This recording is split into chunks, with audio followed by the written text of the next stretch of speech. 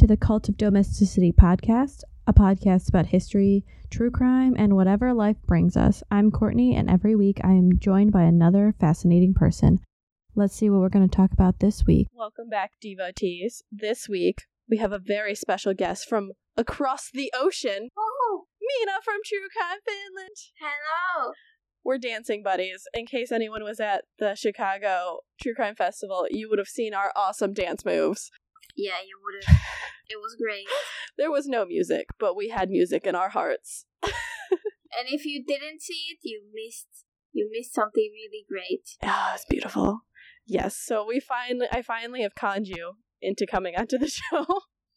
And here I am. Do you want to talk a little bit about your show before we get started? Okay.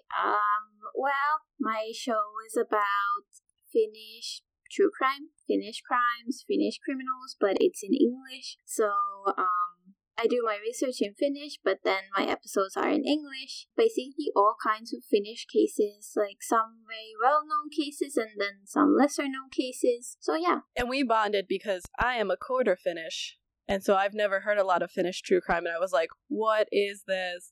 And I dove in head first. Yeah, it's pretty interesting. Like, a lot of people never heard about Finnish cases except like the Bodom Lake murders or something. But like other than that, yeah, it might be.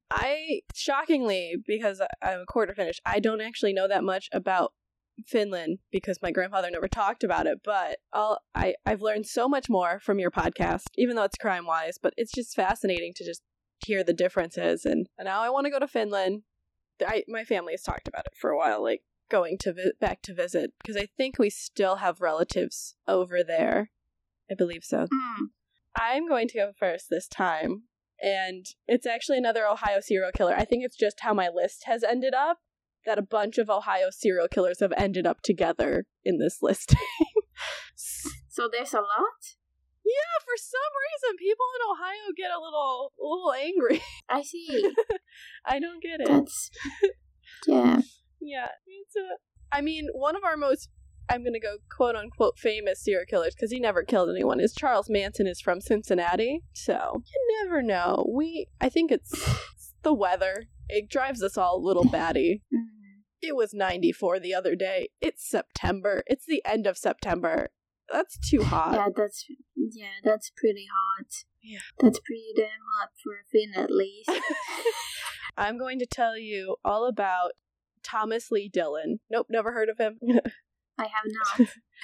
The majority of this is from, there's a really good article. It's called The Hunter of Humans, The True Story of Thomas Lee Dillon by David Lohr, and I really liked how he wrote it, so I grabbed some stuff from him and filled it in other places. So this is mostly in southern Ohio. It's pretty rural, pretty flat. Major cities, not a lot. In the eastern portion of the state, western portion of the state is pretty much Dayton and Cincinnati and everything in between, but it's a lot of farms. And people really love, they're hunting, they're fishing, big popular things. And all begins to change.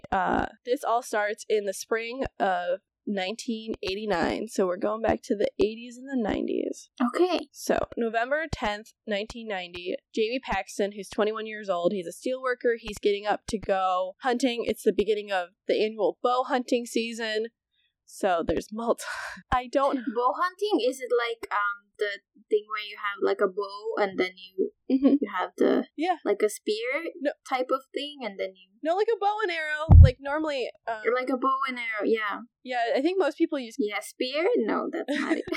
Arrow.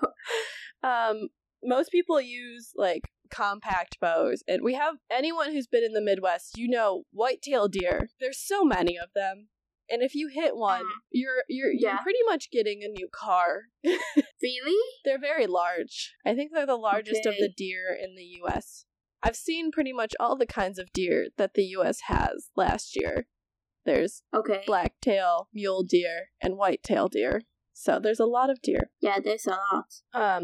So he was not going to miss out his chance to get a deer. Most people, the people I know who go deer hunting, you're good if you get one deer. Sometimes you can bag a second one, but the amount of meat you get, one deer, depending on the size of your family, is good and can feed you for almost half a year to a year, depending on how much you eat. It's tasty. Okay. So he lived in Bannock County, Ohio. I do not know where that is. I'm not gonna lie. Is it like on the countryside or? It's in the country. It's smaller. It's not one of the areas that I know, and I've been over, most of Ohio at this point. Okay. Just before 7 o'clock, he heads out the door with his crossbow, and his mom, Jean Paxton, who becomes a driving force in this story on her own. I love her. I think she's amazing. Was waiting for her son to come back by mid-afternoon, because that's when most people go out in the morning. The deer really aren't out in the middle of the day, and then I don't know if you're allowed to hunt them at night. I'm not up to... Oh, you're not? Yeah, maybe not. I think you're allowed to do dusk and dawn, but you're not allowed to do it at night. He didn't show up, and so she's like, oh, I'll just wait for him. He probably got a deer, which is good for the first day of deer hunting season. And by 2:40, she's like finishing up her stuff. She's working around the house. She looks out the window and sees a sheriff's car pull up. Never a good sign.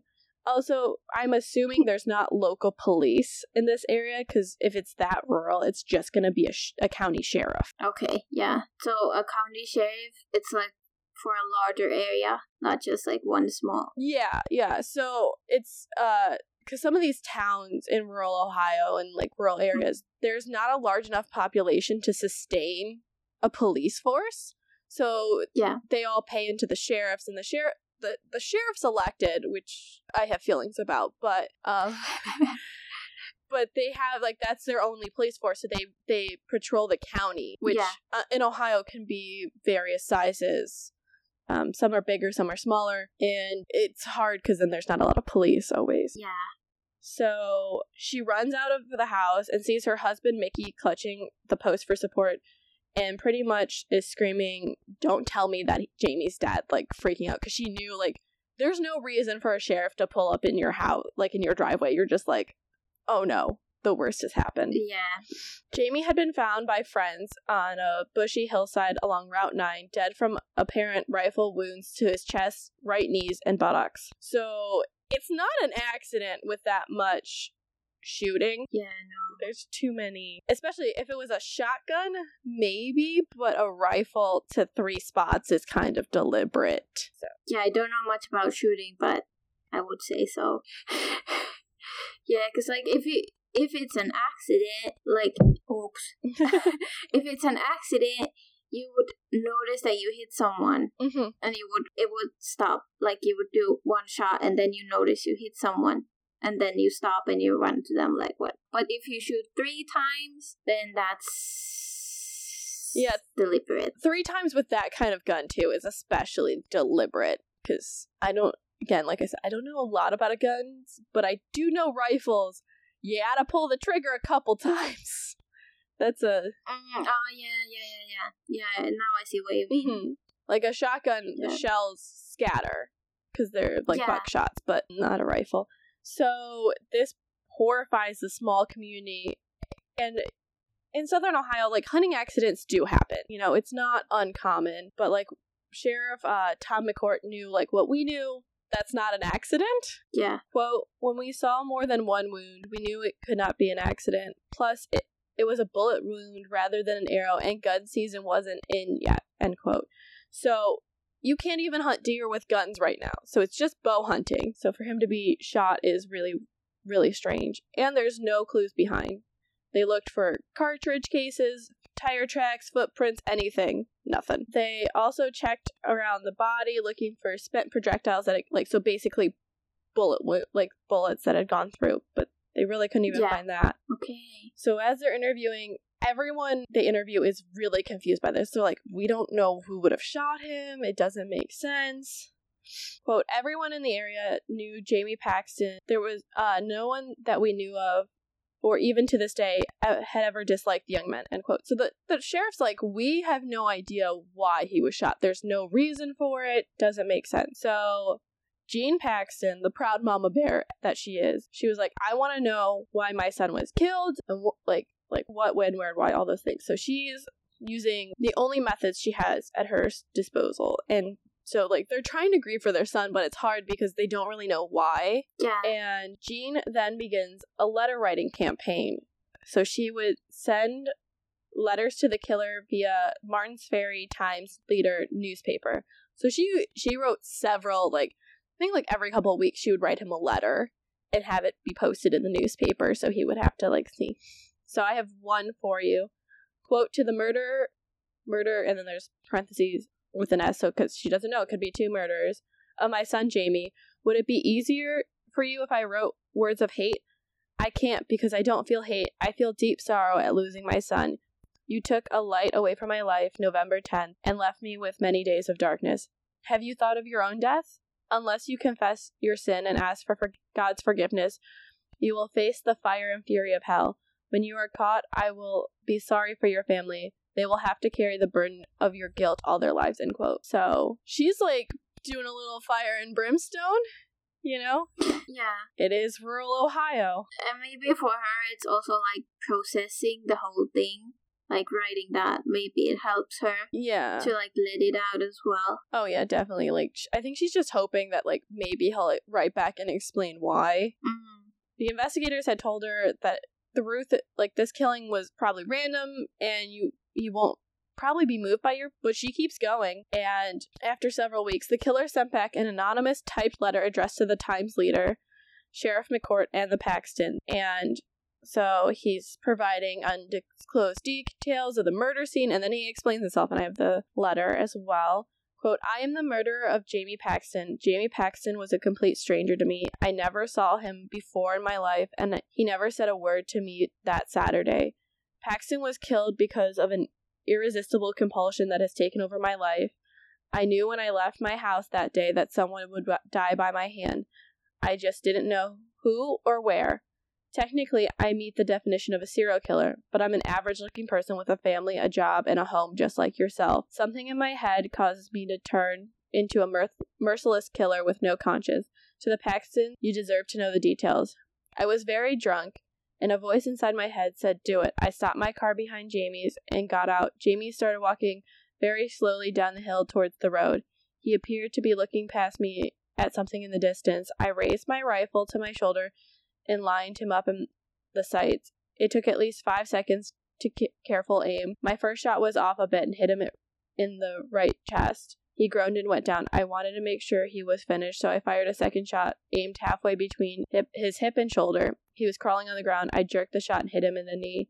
He raised his head and groaned again. My third shot also missed and hit him in the butt. He never moved again. 5 minutes after I shot Paxton, I was drinking a beer and had blocked out all thoughts of what I had just done in my mind. I thought no more of shooting Paxton than shooting a bottle at the dump. I know you would hate my guts, and rightfully so. I think about Jamie every hour of the day, as I'm sure you do. Don't feel bad about not solving this case. You could interview till doomsday with everyone that Jamie Paxton ever met in his life, and you probably wouldn't have a clue to my identity. With no motive, no weapon, and no witnesses, you could possibly not solve this crime, end quote. And it was signed, the murder of Jamie Paxton. So, yeah. Well, that's taunting. Yeah, it's not great. At least they know what happened. And like why he had such weird, like, you wouldn't think someone would shoot like the knee, the butt on top of the chest. Like if you're gonna kill someone, you normally go for a kill shot. But I guess maybe he wasn't a good shooter. Oh, we'll learn that he actually is a very good shot.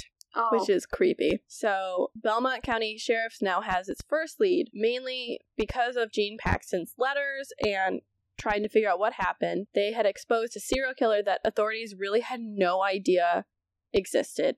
So when he would strike again, they could begin to piece it all together, which he does. About, what is it? The first one's 1990. Yeah. So 2 years later. 2 years later. Yeah. So Saturday, March 14th, 1992, 49-year-old Claude Hawkins was going to go do some early morning fishing after finishing up his third shift at Pittsburgh Plate and Glass Company. So this father of 4 really loved fishing. And I mean, people in Ohio do really love their fishing. And my brother is... Is there a lot of lakes? A lot of lakes and rivers.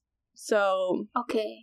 People go, and I mean, they'll drive a while to go do it. Like, he goes to his favorite spot just below Wills Creek Dam in northwest Belmont, Ohio, in Kashakanak County, and pretty much was found shot dead a little bit later with a shot to the back at close range. And interestingly, because it's federal land where he was fishing, the FBI gets called in. Okay, what does it mean that it's federal land? So if it's just the United States, like if it's federal property, that means a federal agency has to investigate it. So it's not like like the county, like it's not a county park or a state park. So it depends on whose land it is. Okay. So this is the FBI. So they call in the FBI. The closest office is Columbus. Okay, so Special Agent Harry Trimbus said of the scene, quote, "You usually would find some type of shell casing in the area. I remember looking very hard, metal detectors, hands and knees, for any shell casings and that. None were ever found, and so something that if, in fact, we had someone who was evidence conscious enough to pick up shell casings after they shot and killed someone, we were dealing with a different brand of person here," end quote. So basically, he's saying this person is aware of what they're doing. They know they have to clean up evidence afterwards. They don't want to get caught. Yeah. It's a Criminal Minds situation. The FBI looked at this and goes, yeah, this is probably not a solitary event. So the Hawkins murder, I think they probably start to compare notes with other officers around the area. And on March 26, 1992, in New Philadelphia, just south of Canton, Ohio, for American football fans, that's where the Pro Football Hall of Fame is. Just fun facts. Yeah, fun fact. I've never been. I've been to Canton a lot, but I've never been there. So they gathered officers from 4 counties, the Ohio Division of Wildlife, because they also have there's a state organization, but they have jurisdiction on these lands and stuff, and so they would run across stuff, and the FBI to gather and compare notes. So they basically have a giant meeting. They're like, hey, we have this weird case. Do any of you guys have some weird cases like this? Yeah. And then do they find anything? Yes. They discovered that the earliest possible homicide relating occurrence like this occurred on April 1st, 1989. It was at about 9:30 a.m. in the back roads of Tuscarawas County. That county always gets me every time I have to say it. It's such an odd name. About 100 miles north of Belmont County, a 35-year-old truck driver, Donald Welling, had been out jogging near his home, which, I mean, is kind of common. You can jog on these back roads. You're going to hear anyone coming up on you. And someone put a .35 caliber rifle bullet through his heart from about 10 feet away. So, close, but still, good shot. And at the time, they couldn't really find any motive or evidence to help them solve the murder. So the first one that people were like, that's a bit odd on these backcountry roads. Yeah. Then they bring up Jamie Paxton's murder, and they're like, yeah, this kind of makes sense to be fit into this. And they were like, okay, so it's about 19 months between the Welling's murder and Paxton's murder. And really, what they discover at that period is they looked at it, and 18 days after Jamie's murder, on November 20th, 1990, there had been another murder like that, but in Duxbury, Massachusetts. So this person's traveling. Is that far away? Yeah, Massachusetts is on the coast. It takes probably about a day driving to get to, Pennsylvania's about, to get to Philly from here, Cleveland is about 7 hours. So yeah, it's probably going to be about 12 hours by car. 13 hours by car. That's pretty far. Yeah, even for the Midwest. We count 6 hours as a nice weekend trip. Yeah, I guess for us, well, it's different because Finland is so small. So for me, it's sometimes difficult to really grasp the distances. Mm-hmm. So that's why I asked how far is that. Yeah, Cincinnati to Chicago is 5 hours. So okay, well that's close. Yeah, it's reasonably close. I mean, I don't know anyone. If you're going to Massachusetts, most people fly. That's when I've gone to Massachusetts, I've always flown. Yeah, because that's pretty far. Yeah, it's just yeah, it's just not convenient to drive anymore. That's like going from Helsinki to Lapland, basically. So driving all the way through Finland. Yeah, it's and on top of it, you have to go through Pennsylvania, which is all tolls. It's a lot of tolls. So you have to pay. Oh, okay, yeah.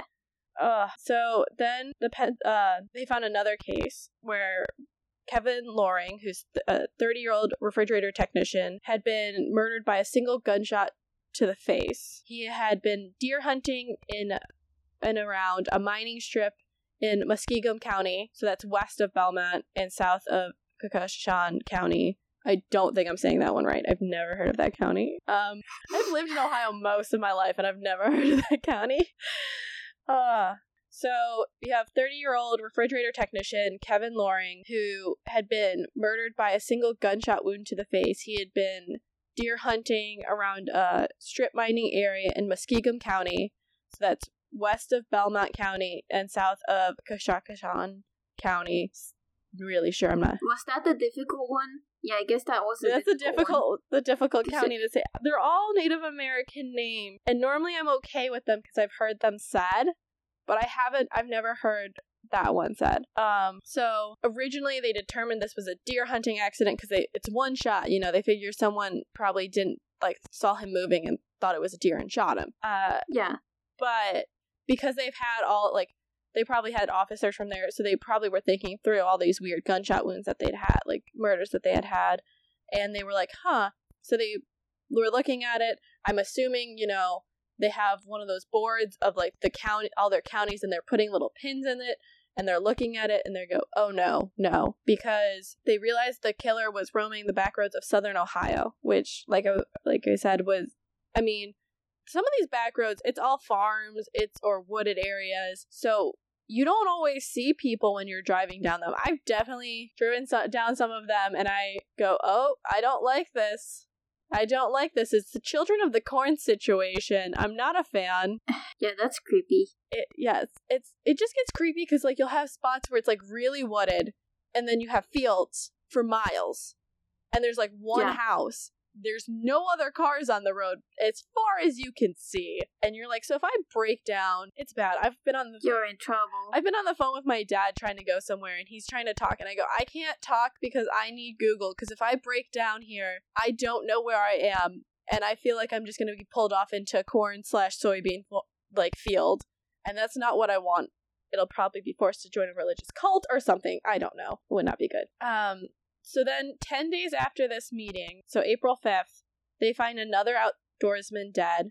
This is Gary Bradley. He's 44 years old, a steel worker, and he's from Williamstown, West Virginia. So that's he's driving up, and he had been shot in the back while fishing in Noble County. So that's right next to Belmont County. So it's pretty extensive in this area. And the task force probably sees it and they go, yeah, so he's they look at that and they're like, okay, we've got another one. So that May, a secret 5-county federal and local investigation task force was established. I'm assuming they had, superpower rings or something to let them know they were all in the task force or something. I don't know. Superpower. like Power Rangers, I think they had the rings, and so they would let they would let them know. I guess so. They would meet at the FBI field office in Columbus, where they would each present the details of their case. So I guess it is kind of like Criminal Minds in a sense, where they meet with the people. They called themselves the Hannibal Lecter Squad. Wow. I laughed when I saw it. And then they had a group of 3 personality profilers from the behavioral science unit in Quantico form a profile of the killer. They figured he was a white male, over 30, a gun enthusiast, an avid hunter, and owned at least several weapons. And I'm just like, rural Ohio. throw a dart. You don't even, you could just scatter some birdseed and hit 6. Yeah, that's anyone. That's anyone over there. Yeah. Oh my god. Probably. I could have probably done that for my high school and hit, granted I was in high school, but hit several that could fit that definition minus the over 30s. They figured he would have an above average intelligence, but would be introverted, without many friends, and would resolve personal problems in a cowardly fashion. He might have a drinking problem, or engage in obscene phone calls, arson, fire, vandalism by shooting out windows or tires of vehicles. Stand-up guy. Okay, yeah. They also figured he would take sadistic delight in mutilating and murdering animals of all sort, and they figured he would be triggered by stressful events most likely would trigger these episodes, and he probably would commit them while drunk. They thought he would, quote, live within easy driving distance of the slayings, end quote. So I'm guessing there's some circles happening around each of the crimes to figure out where he could live. So Dr. Manuel Tanney, a professor of psychiatry at Wayne University in Detroit, figured out determined he probably did it for his personal satisfaction and pleasure. Okay, but he already said, like, that's why. Yeah. I just love this reasoning the doctor comes up with, quote, if it's pleasurable to kill dogs and cats at random, the much better prey is humans. They're a bigger trophy. People enjoy killing, let's face it. That's why they do it, end quote. So it's basically, he's playing the most dangerous game. He's hunting the most dangerous game, which is man, which is crazy. So the task force had investigated and ruled out at least 100 possible suspects by midsummer. And I'm like, dang, they would be busy. Well, that is some effective police work. I'm thinking that they have 5 counties on this, at least, plus the FBI. Probably, I'm gonna guess they got the state involved, too, just because it's so many counties. So yeah, that's a lot of resources, and it can help you go through candidates a lot faster. That's true.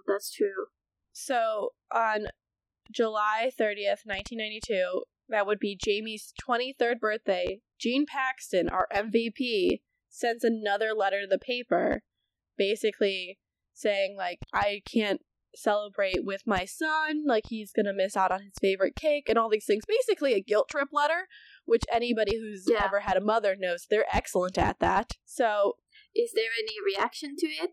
No. Does anything? No reaction. No, but I think, like, he's looking for him. He probably is like, by August, investigators really determined that the killer was not going to risk sending another letter to expose himself, because he probably figured that he's starting to, like, he hinted that he was a serial killer, so he's not gonna show himself, be like, hey, I'm that guy. Well, of course not. So they talk to the media, and they go, we suspect there's a serial killer hunting outdoorsmen in loose clusters in eastern Ohio counties. So the Plain Dealer which is up in Cleveland, ran August 22nd, slayings linked in rural Ohio. So it's statewide. It's probably kind of going a little bit national-wide. They determined that 5 sportsmen had been killed, and the investigators were suspecting a single serial sniper in their deaths. That's an alliteration. And they also included a copy of the FBI profile. So we're like, let's give them enough that if someone, like, reads this and goes, this rings a bell, which it does. It does? It does, yeah, it actually works.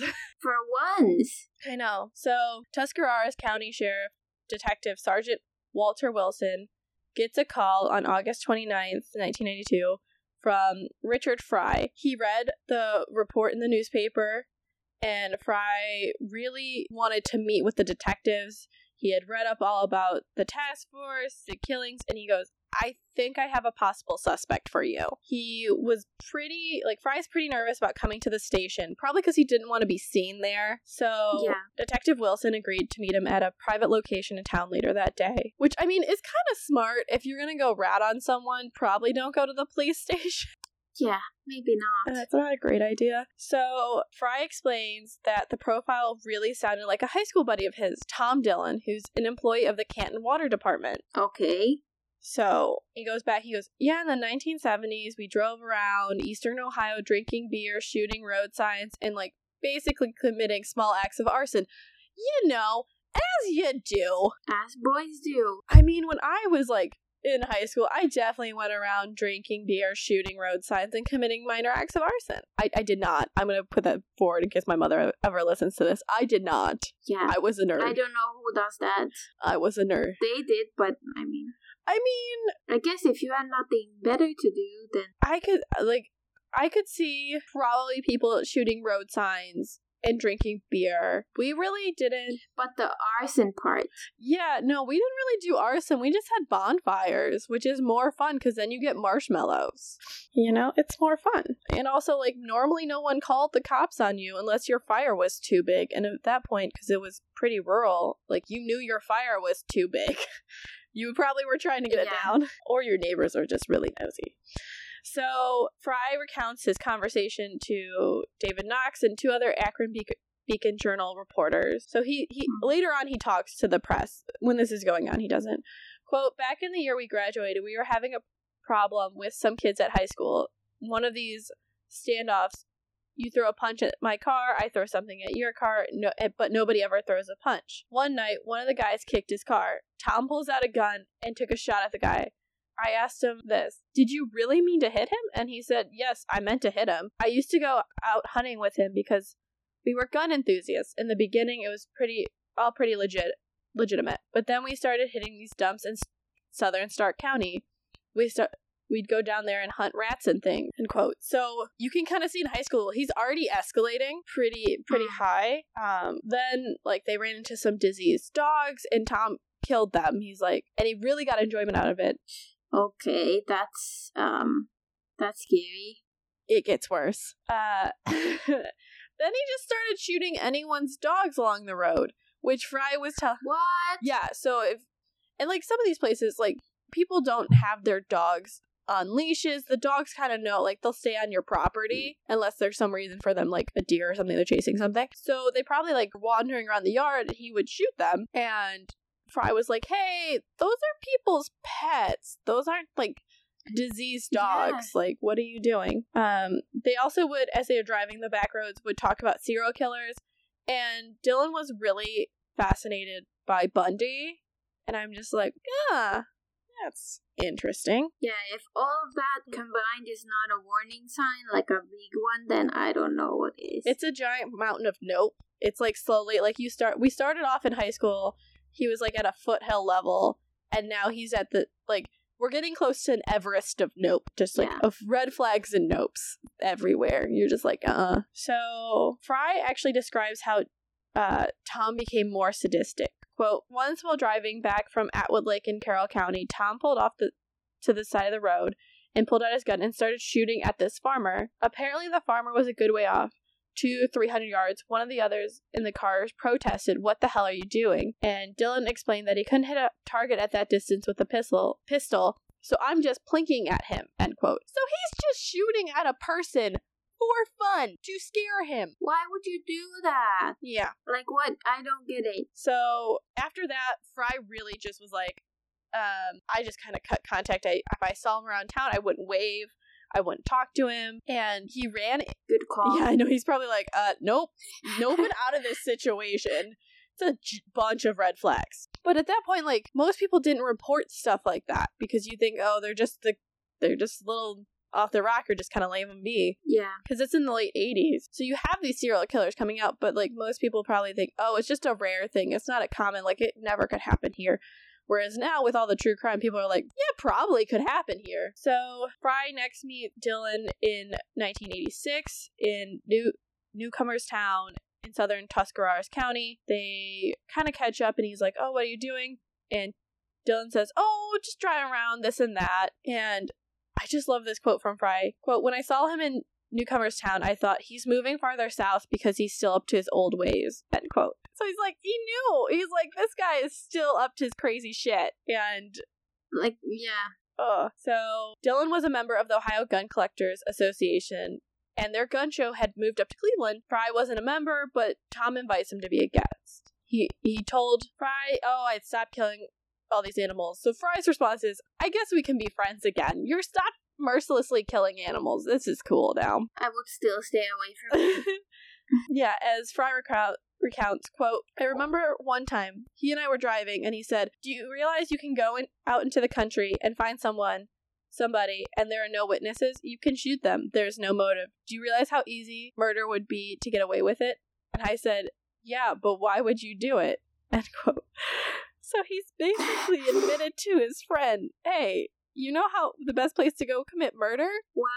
So they were driving up to the gun show, which, I mean, is maybe an hour and a half. You're like, I'm gonna go from Canton. It's probably 45 minutes to an hour, maybe an hour and a half, depending on traffic. And they were talking about Ted Bundy and, like, you know, how you can get away with it, you know, as you do. Yeah, so he basically confesses, more or less. Oh, yep. Tom said, quote, "Don't you think I've ever killed somebody?" And end quote, which really threw off Fry, who's like, "Yeah, I don't think you've killed anyone." Which Tom replies, "Oh, you don't really know me that well." And pretty much Fry was like, yeah, I've never seen him like that before. And also, has anyone ever been shot? Like, he remembers how he told him, like, you know, just go off in the, like, country roads and kill someone. Where is Dillon? He lives with his family in Mongolia, which, I mean, knowing Ohio, could be pronounced a different way, but I'm going with it. The Midwest, we love butchering European names. Which is about 75 miles from where Jamie Paxton was murdered. Okay. And so, you know, the detective's like, okay, let me gather up all that we can on Dillon. Yep.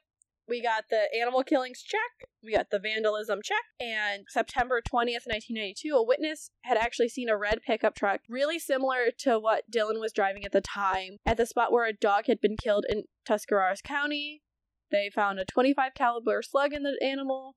And Fry was like, oh yeah, he totally owns a .25 caliber rifle. And Detective Wilson was like, hey, do me a favor, buy it. So Fry bought it from Dillon, and they matched the ballistics. Which everyone who doesn't see, I just did like the slide the money across the table. Yeah. It was like, sneakily, just, you mind? We'll fill out an expense report for that. So then Detective Wilson runs a check on Dillon's background history on firearm purchases and all of that. And they go, okay, he bought a bunch of weapons from a licensed federal firearm dealer. Legal. And okay, legal. Yeah. So they get the dealer's records and they show that he had bought 18 weapons in the last few years. That's a lot of guns. I'm sorry. That's a lot. Like, I know Americans like guns, but 18 is a bit much.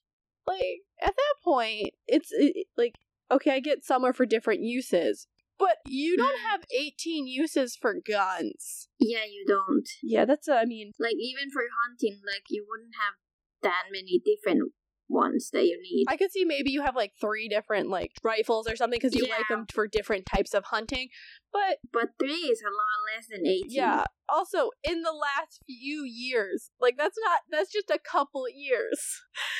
Yeah, that too. It's like the meme where it's like, you know, 4 can be a lot, or like 4, not a lot of dollars, but a lot of body, like a lot of people to murder. Like, it's one of those things. Like, 18 is not a lot of dollars, but that's a lot of guns. And they also, so of the 18 guns, there were 2 Mossers, which was the kind of gun used to kill 4 of the 5 outdoorsmen. So they're like, the type of guns there. Okay. They dig deeper into his past, starting with employment records. Because, you know, you gotta see if can he keep down a job, because we know serial killers, they ain't the best at that. Unless they're truck drivers, then they're excellent at that. So there's a couple actions for absenteeism in the 1970s, but his 22-year work record was pretty good, but his criminal record was very, very interesting. Oh. Yeah, in 1969, while a student at the Ohio State University, it's a thing. It's a dumb thing. Dillon had been investigated for possessing a Russian mortar military weapon. Why? Why do you need this? Especially in Columbus. I don't understand.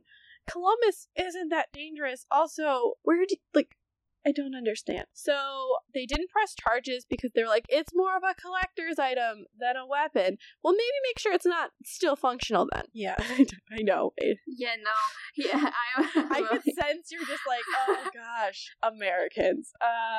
Like, who says that? It's more of a collector's item than a gun? Like, who... Okay, I know there are people who collect guns, but, like, maybe I just don't understand it. I could understand, like, I get that people brought a lot of stuff back from, like, World War II, so maybe someone got it there, but you should have to like at certain things you should have to disable. Like you have, in order to keep this, it cannot be functional. Which it does. I don't know. Maybe they checked that, but it wasn't in the articles I read. So then they get to an incident in 1991 where Tom had been cited by a game warden for illegal target practice near a state hunting area in southern Stark County. Target practice near a hunting area. So they know, like, I forget, there's like rules, like you can't shoot in like directions of home, like you have to be so far from so many houses, residential dwellings. You can't shoot towards the street. There's a lot of rules about that. So shooting towards like that is actually really, really dangerous because a stray bullet could hit someone. Yeah, of course. Yeah. So the warden searches his pickup and finds a .22 caliber pistol with a silencer, which I don't think you're allowed to have in the state of Ohio. So... Oh, you're not? Silencers are like one of those things that they don't really like the public to have, because, silent shooting, not great. Dillon pleads guilty to possessing an illegal silencer, and he gets released on a bond that says you cannot possess any firearms. We already know he has so many guns. Yeah, that's not gonna work. So he was still awaiting final sentencing. And at this time, so the police force is digging up more on him as he's awaiting final sentencing. And they're like, okay, yeah, this definitely is hella suspicious. Like they don't need that big magnifying glass. They have the tiny magnifying glass looking at him just like, yep, this dude seems pretty good for this. So they begin tailing him from the air and the ground. And I was just like, I kind of love that they're like, we're going to be up in the sky trailing him. I just want to know, was it by plane or by helicopter? Like with a drone? Well, this is in the 90s, so I don't think we had... Oh, yeah. Like now, yeah, True. They would drone that shit up the wazoo. So, because it's mid-October 1992, so I'm gonna guess either plane or a helicopter. So cool. Yeah, probably. So... I'm so clueless. I wasn't even born then. I was! I was pretty fresh. A fresh Courtney. So tiny, yeah. That's what you say about babies, right? They're pretty fresh.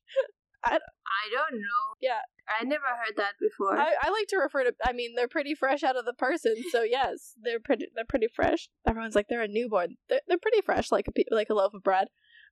So in this surveillance, he had weekend jaunts of between 75 to 125 miles over the counties in Belmont, Harrison, Tuscarawas, Holmes, Cushan, and Carroll County. So that's a lot. I'm sorry. Like, even for the Midwest, that's a bit much. Especially if you're not going somewhere. Like, most people, like, they drive that, go to a park, go camping. But, like, just jaunts?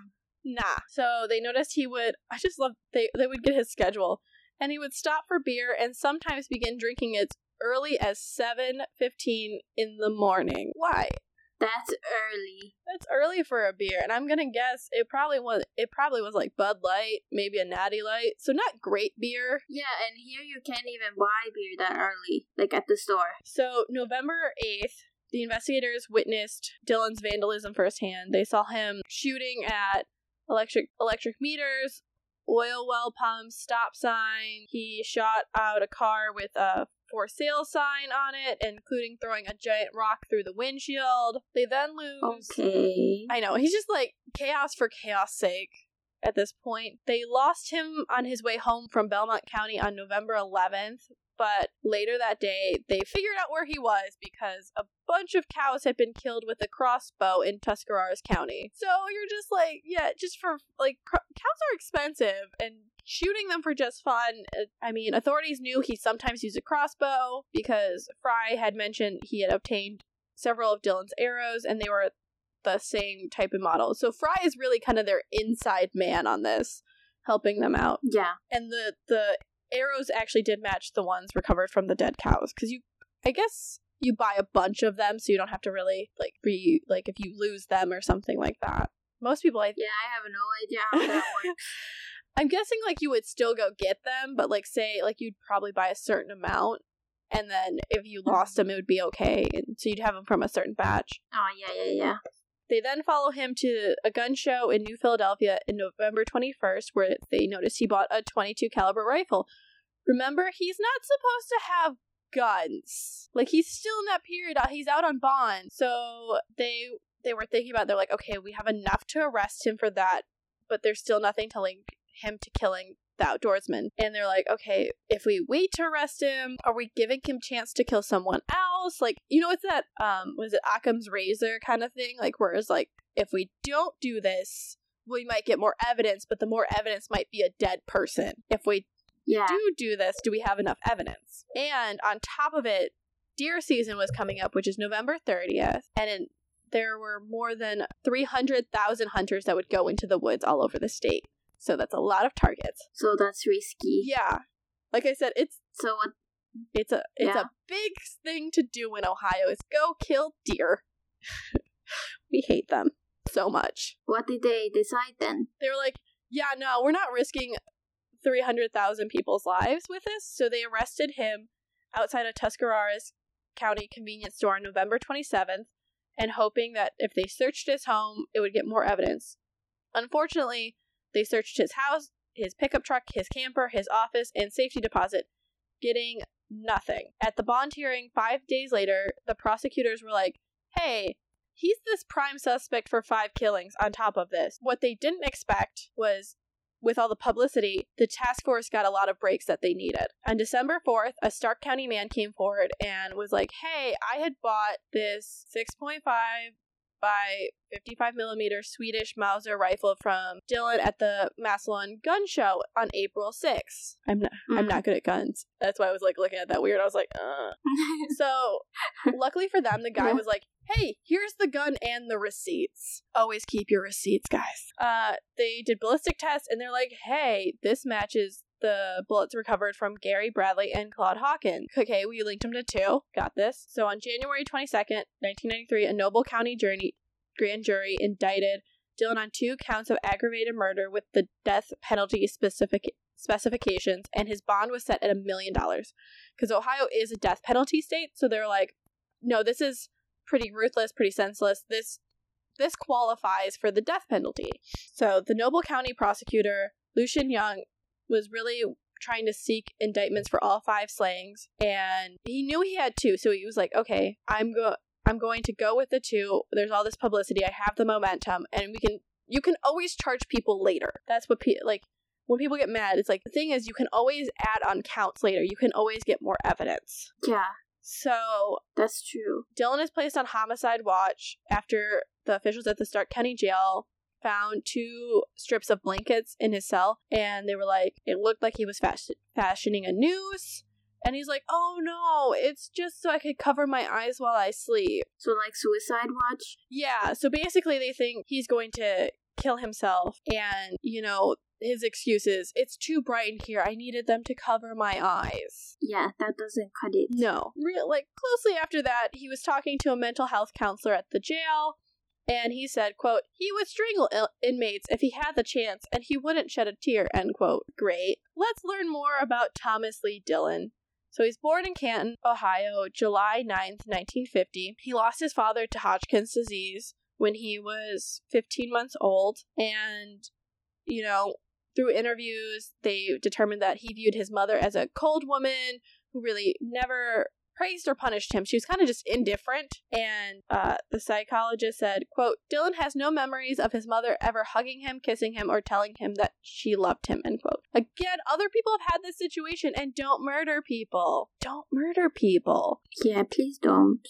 So his classmates from Glenwood High School in Plain Township talked about him. They're like, yeah, he's really smart, but kind of a loner. They noticed in his 1968 senior yearbook that he did no extracurriculars, so he really didn't do anything besides go to school. Ronald Skelton said, quote, Tom was removed from the group. He was a person who marched to the beat of a different drummer, separated from the main street, end quote. They talked about how he loved to hunt, he liked to kill, enjoyed watching animals suffer. They noticed as a teenager he began keeping count of animals he killed in a calendar in his bedroom, Canton. On top of that, if you want to know, he got skeevier.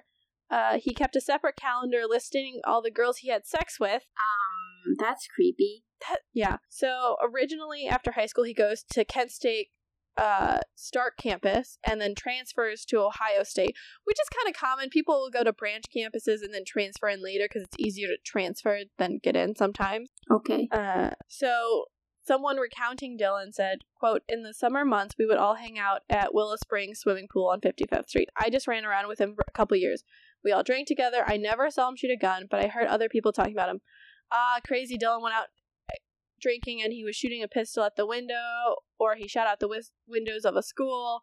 I heard things like that a couple times," end quote. So, like, there were rumors that he was this, like, weird dude. Yeah. He graduates from Ohio State in 1972 and works as a draftsman in the Canton Water Department. In 1978, he married Catherine Elas, a nurse from Alliance, Ohio. So he got married, too, like... Oh, he was married? Yeah. Oh, wow, okay. I thought he was just like a loner and... Nope, he got married. Apparently not. You know, serial killers, they end up married, and you're just like, really? I guess it's better to be single than marrying a serial killer, but she didn't know. Definitely, yeah. So, in the early 1980s, Dillon began boasting to his friends that the count on his death calendar, which is kind of metal to have a death calendar, had reached 500. That's a lot. For most things, that's a lot. On top of... Is it like animals and human? Is it like... Who's to say? You don't know? It didn't say? It didn't say. It didn't say. Okay. Yeah, I mean, it was early 80s, and we know the first actual reference we have of him killing someone is in the late 80s, so I'm gonna hope it's all animals. Unfortunately, like even that's bad, but like still. Yeah, I know. It's like, it's bad when you're thinking like at least it's only animal. Yeah, still not good. Nope. He also attended the Ohio Peace Officers Training in Lawrence Township in Stark County, where he graduated with expert marksmanship. So like I said, he's a very good shot. He's been honing this his whole life. We also have Dillon's neighbors complaining to the police because he was killing their dogs, and that happened in the mid-80s. You know. Yeah, that thing. No, that's not. Mm-hmm. Yeah. So let's move on, please. From the dogs. Yeah. So a man who had hunted with Dillon for several years said, quote, "Dillon was a bad hunter. He would shoot at farmers' cats after getting permission to hunt on their land," which is common. You're like, you have to get permission if you're going to do that. He just didn't care. He once boasted of killing a deer caught in high water while swimming across a river. He brought the deer home without field dressing it. He gutted the carcass in his yard and made a mess of it. He didn't seem to understand the concept of friendship. He never offered to do a favor or asked for one. It was always a trade. If you do this, I'll do this if you do that. He never talked about women. He never mentioned his wife and love in the same sentence. He was always changing guns and carried weapons, even when he rode a bike, end quote. So field dressing is basically like you start prepackaging the deer, like breaking down the deer in the woods. So by the time you get home, it's not as messy and bad, and like you can like leave stuff there. If you don't do it well, it's really messy, and like it's basically just you've senselessly killed an animal, which it seems like he did. And he doesn't seem like he knows about friendship at all, or like interpersonal relationships. So yeah, it seems that way. But still he managed to marry someone, so I would just be so intrigued to like have an interview with his wife. So his family members were shocked by his arrest. His mother-in-law, Elaine Elas, a retired high school teacher and guidance counselor, she was like, "No, I don't believe he's capable of murder." Quote, "Dillon is a witty, kind man who has always had a yen for guns," end quote. So she really didn't believe the allegations against him, but kind of was like, if it's true, it's true. And she talked about her daughter was really just praying to God, and kind of like, I think, how do you deal when you find out you've been married to someone? Because at that point, they got married in 78. So by the time he's caught in the early 90s, they've been married over a decade. And so you're just like, how do you reconcile the fact that you've been dating someone, you've been living with someone, you're married to someone who's been doing these things? Yeah, it's like you realize they're completely different than what you thought. Mm-hmm. So February 9th, 1993, there was 100 spectators outside the Noble County courthouse as they brought Dillon in with handcuffs and shackles. The proceedings were short. He pleaded not guilty to the murders of Gary, Bradley, and Claude Hawkins. They then charged a third murder against Dillon May 22nd. It was the death of Jamie Paxton, and just 4 days after being charged with Paxton's murder, he gets sentenced to 3 years and 10 months in prison, the maximum for the gun charge. So they got him on the gun charge so they can at least, kind of take time to build up these capital murders. So he did a dumb thing, I think, a little bit. And dumb or smart, depends how you feel it. He called from the jail to a WTOV television reporter on July 3rd and confessed to the murders. Okay. Why? Yeah. Who knows? He had also placed a call to an Akron Beacon Journal reporter saying, quote, "I have major problems. I'm crazy. I want to kill. I want to kill." End quote. Yeah. Okay. Maybe he wanted to be on the news. I mean, I think he was pretty much on the news a lot. He killed 5 people. Yeah, but he wanted to he wanted to profit off of that. He wanted to make it even bigger and even more. He wanted to be the center of it, not the victims. Yeah. So the next day, his attorneys had put together a plea bargain where they're like, okay, he'll confess to all 3 murders as long as he doesn't receive the death penalty, and you won't bring any further charges against him. Which, I mean, if you think about it, is kind of fair in the scheme of things. It sucks for the other 2 families, but... So they have that penalty there? Oh, yeah. Ohio has the death penalty. It's state by state. Okay. So... Yeah. On July 2nd, he entered his pleas before Judge John Now in Noble County. He, every time they brought up the charges, he would just say guilty with no motion. Now sentenced Dillon to life in prison with no chance of parole for 165 years, the maximum sentence. So they then interviewed Jean Paxton, and she was so relieved that the case was over. So they're like, oh, good.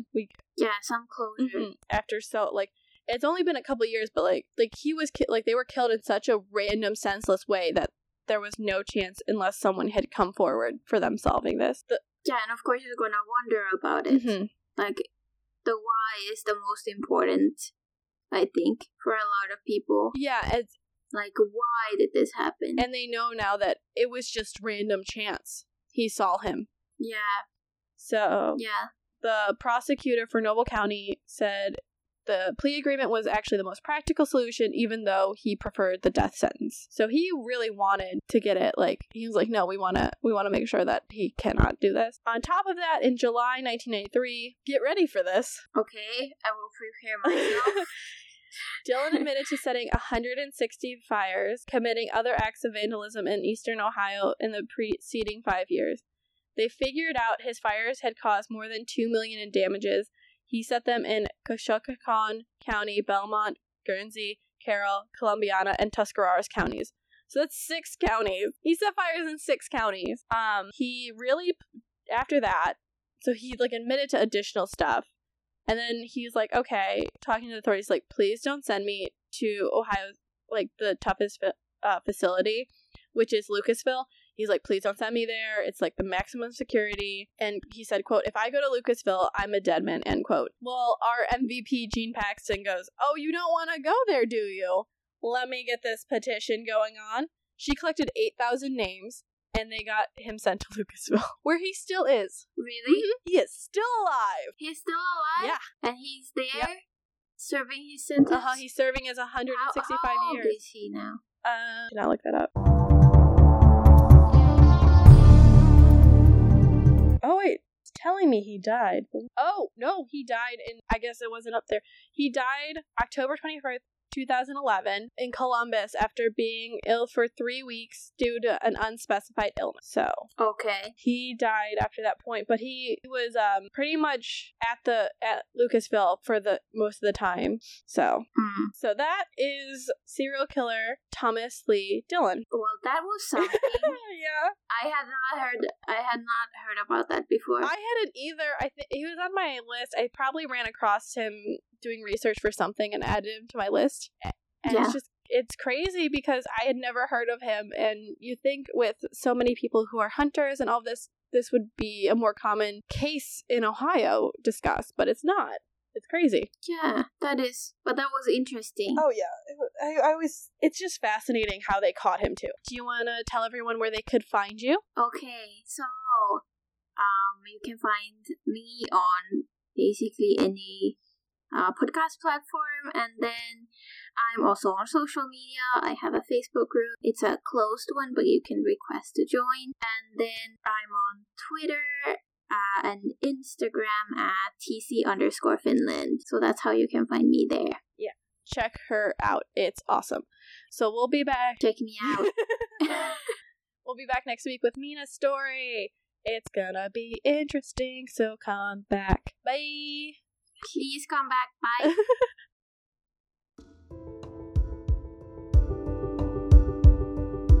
Hi, this is Minna from True Crime Finland. Finland. So peaceful and quiet. There isn't even any crime there, right? Wrong.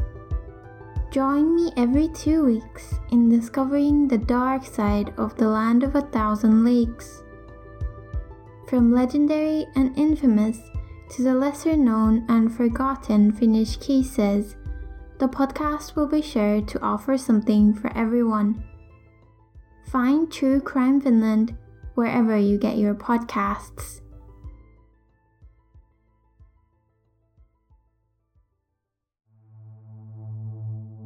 California has the largest population in the United States and the site of some of the most famous true crime cases in history.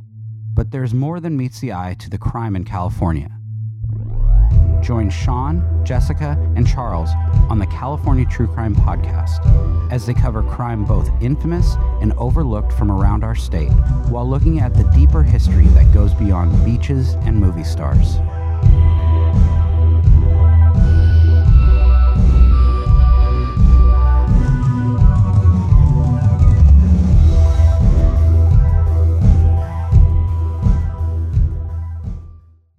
Of Domesticity. We're available on all podcatchers. Remember to rate, review, subscribe to help spread the word, or just force other people to listen to it. Our Facebook and Twitter are at Domestic Podcast, and our Instagram is at the Cult of Domesticity. We also have podcast merch at Threadless. As well, if you want to support us financially or show some appreciation, we have a PayPal tip jar and a Patreon, which has some pretty great perks. Any topic suggestions, feel free to email us at domesticpodcast@gmail.com. Remember to stay domestic and cult-free.